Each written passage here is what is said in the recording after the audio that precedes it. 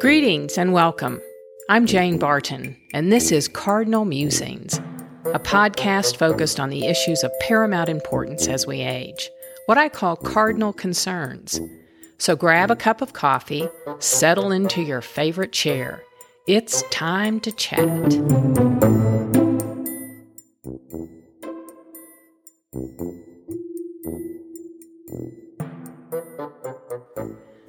Since this is the first episode of Cardinal Musings, I've spent considerable time pondering the topic of the day. Ultimately, as always happens, the obvious idea bubbled up one day last week as I was walking in my neighborhood. Although there are many cardinal concerns that I'm eager to explore, and will explore in future episodes, listening is of primary importance. So our first virtual kitchen table chat will focus on what I believe to be an essential human ability, listening. Listening is not only a skill, it's an art that we never truly master. But the goal of learning how to listen well, to hear what is said as well as intuit what is not, is truly worthy of our time, attention, and energy. If our paths have crossed previously, you know that listening is near and dear to my heart. In fact, I describe myself as a speaker, writer, and listener. That description is on my business cards, website, bio, and marketing materials. It's funny, before launching my business in 2011, I conferred with a group of trusted colleagues and friends about the premise of my business. I called this group My Muses, an amazing advisory council that offered suggestions, ideas, critiques, and support as I prepared to take flight as Cardinal LLC. Initially, the tagline of my company read Listener, Writer, Speaker. I thought that made more sense because that's always my process and approach to life. I listen, I reflect, I write, and then I speak. But my muses advised that from a marketing perspective, I needed to note speaker first. Now, I considered their wise counsel and finally agreed, although somewhat reluctantly. But since I just celebrated my 10-year anniversary in business, I guess they were right.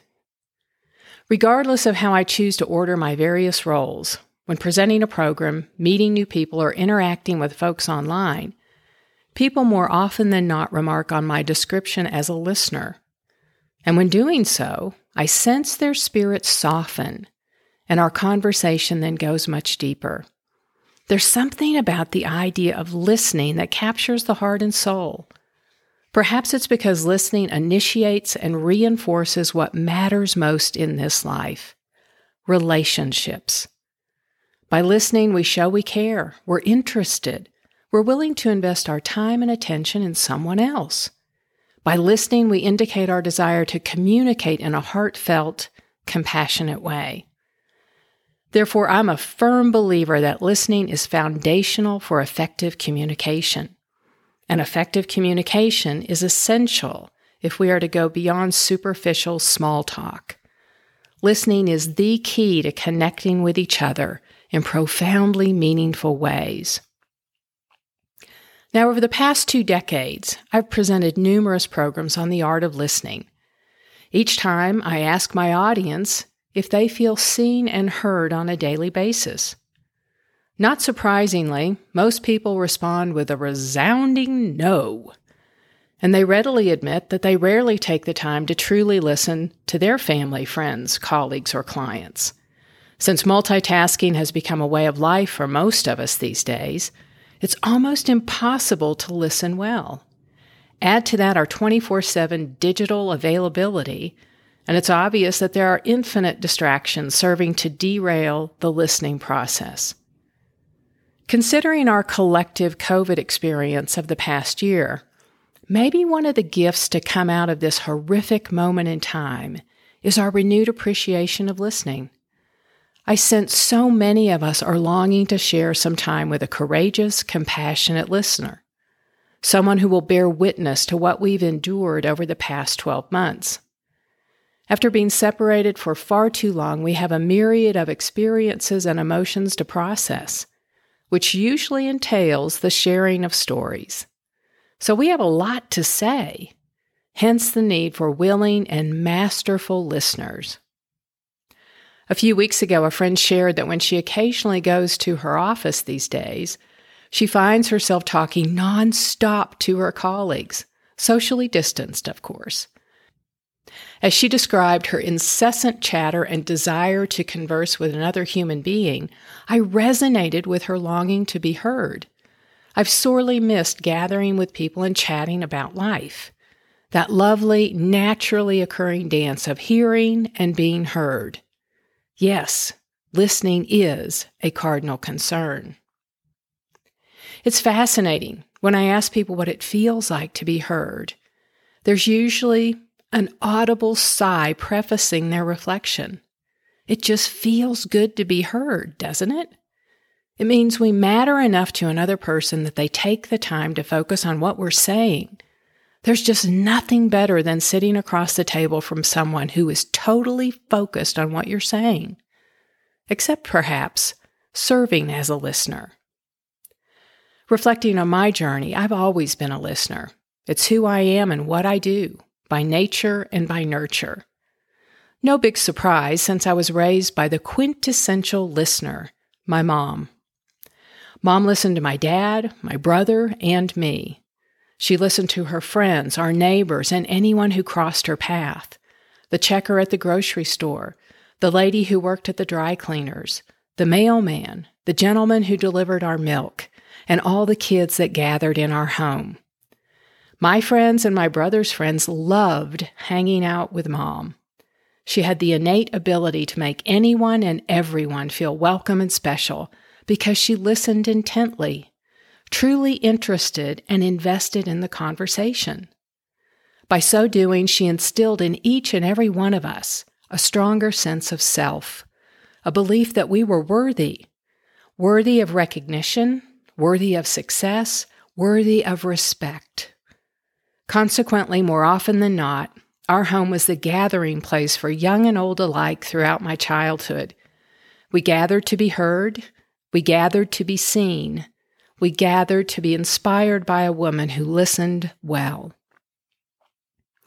Looking back, I was blessed to grow up in such a caring and compassionate environment, an environment in which I felt seen and heard on a daily basis. So I'm obviously a product of that amazing childhood experience. I was weaned from an early age to be a listener as well. So how does one become a listener? Well, I'm sure there are various and sundry ways to acquire this posture in life. But for me, I learned the art of listening by observing my mom in action. Perhaps this is best explained by sharing a story.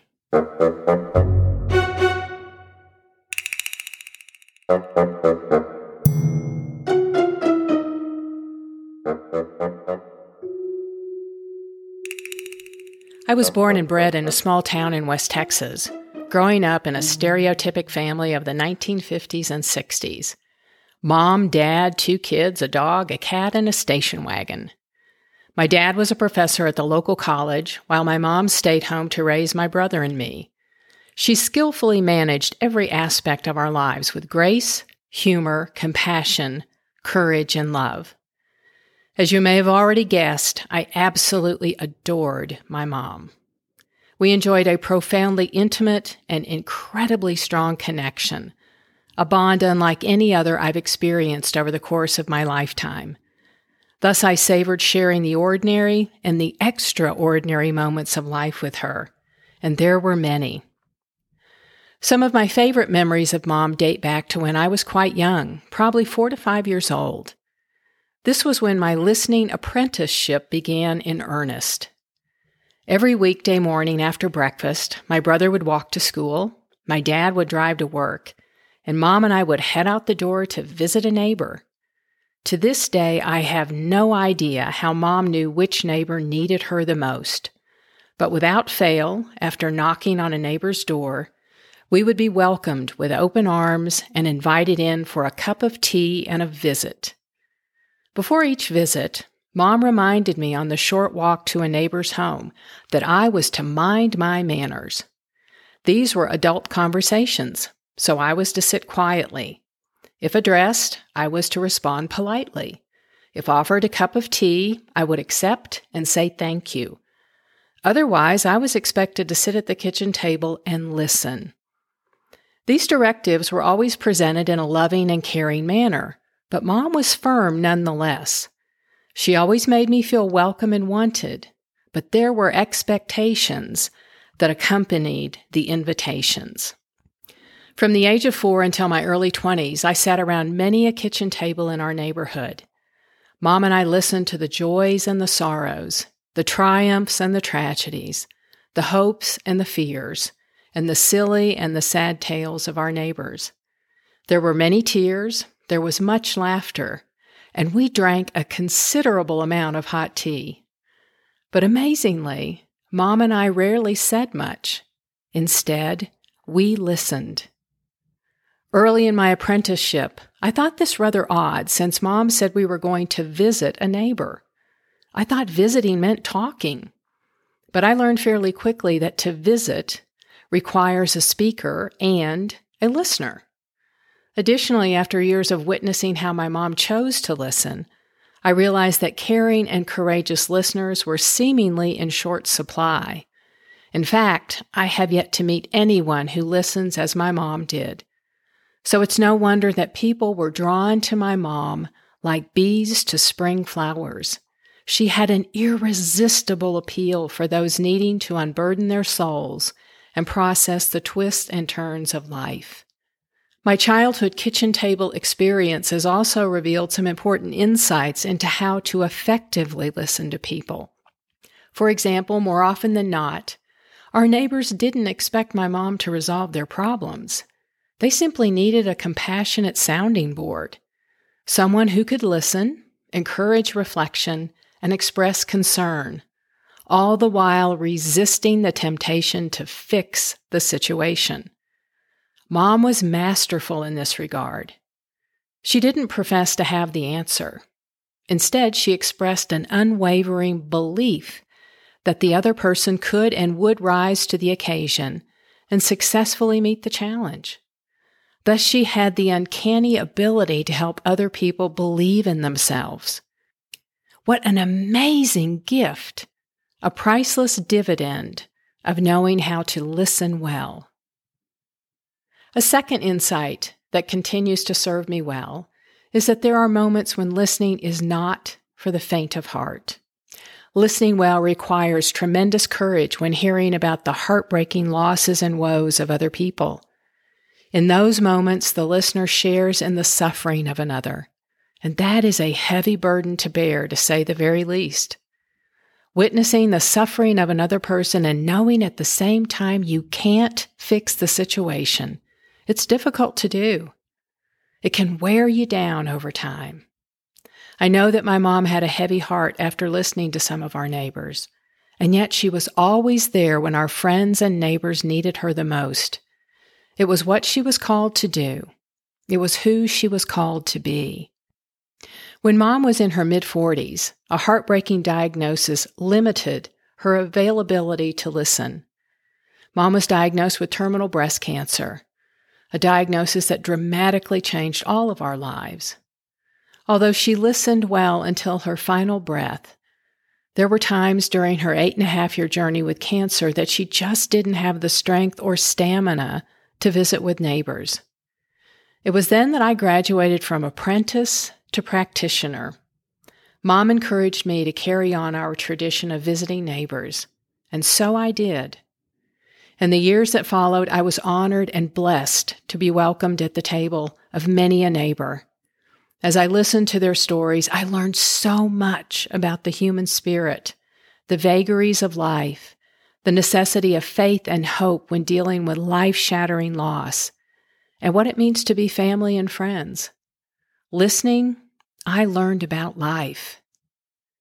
Now, after Mom died in 1981, the next 2 decades were somewhat of a blur. Marriage, career, transfers, divorce, job changes. Lots of transitions that served to keep me busy and somewhat distracted. It wasn't until I was in my early 40s that I finally took a deep breath and started the hard work of reassessing and realigning my life. I confronted the questions that had been lingering in the recesses of my heart and soul. What am I called to do? Who am I called to be? After a lengthy discernment process while in seminary, I came to the somewhat obvious conclusion that I'm called to listen, just like my mom. And so I do.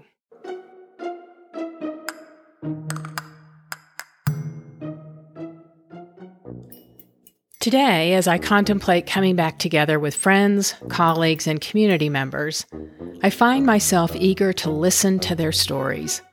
I'm always more comfortable listening than speaking. I know that sounds odd coming from a person who now serves as a national speaker. But as noted early on in our conversation today, before speaking, I must take the time to listen well and reflect on what I've heard. Only then can I find the words to articulate what I feel, see, and believe. So I'm eager to listen and to learn once again. And yet I also know that some of the stories will be hard to hear. Stories of personal loss, tales of tragedy and trauma, chronicles of countless challenges. This past year has been a colossal crisis for one and all, which means sharing our stories is vitally important. Telling our tales is how we come to terms with what happened. This is the power of narrative. It's in the telling that we put the pieces together and finally make sense of the situation.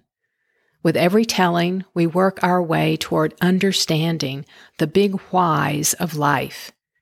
And if you're like me, you've asked why numerous times over the past year. Why COVID? Why now? Why me? Why my loved ones? So because there is such a tremendous need for people to share their stories, I'm ready to listen. I'm ready to witness the struggles, to rejoice in the small victories, and to tease out the lessons to be learned from our collective experience.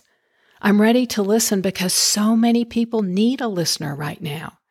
And like my mom, I don't profess to have any answers for those struggling with the challenges and the losses of the past year, but I'm primed and ready to be with those who need a caring and willing sounding board. So how about you? Will you answer the call to listen? Well, I hope you two are ready, willing, and able, because the need has never been greater. And I'm not alone in this belief, as evidenced by a newscast I saw late last night. It's funny, when I'm writing or creating a program, I almost always hear or see something that reinforces the message I'm crafting. Such was the case last night. After a long day of trying to stay ahead of the spring snowstorm in Denver, we received well over 2 feet of snow at our home. I was happy to fall into bed. As I was surfing the various channels, I happened upon a special news report that highlighted and honored the people who had died due to COVID and their bereaved families. The program was extraordinary in that it offered the space and time for people to share their losses and for all of us to grieve. At the end of every story shared by a family member, the host of the program asked, "What do you need from other people right now? How can we help?" One woman without hesitation said this, "I need people who will listen to my story. Just listen. Don't start telling me about your losses. Don't try to fix mine. And please don't run away from my pain. Just listen to me. That's what I need and want right now."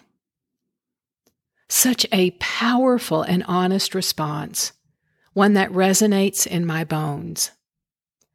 Since we've all lost so much over the past year, I believe we all need and want someone to listen to our stories. We don't need commentary. We don't need comparisons. And we certainly don't need platitudes that only serve to gloss over our grief. What we need are courageous, compassionate listeners who are willing to witness our suffering. People who will listen attentively to our stories. Now, in return, we can offer to do likewise.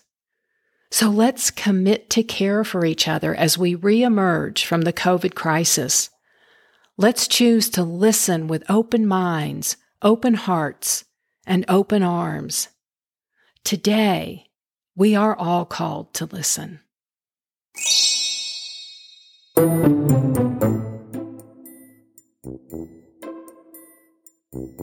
I look forward to musing with you again in the very near future about other cardinal concerns.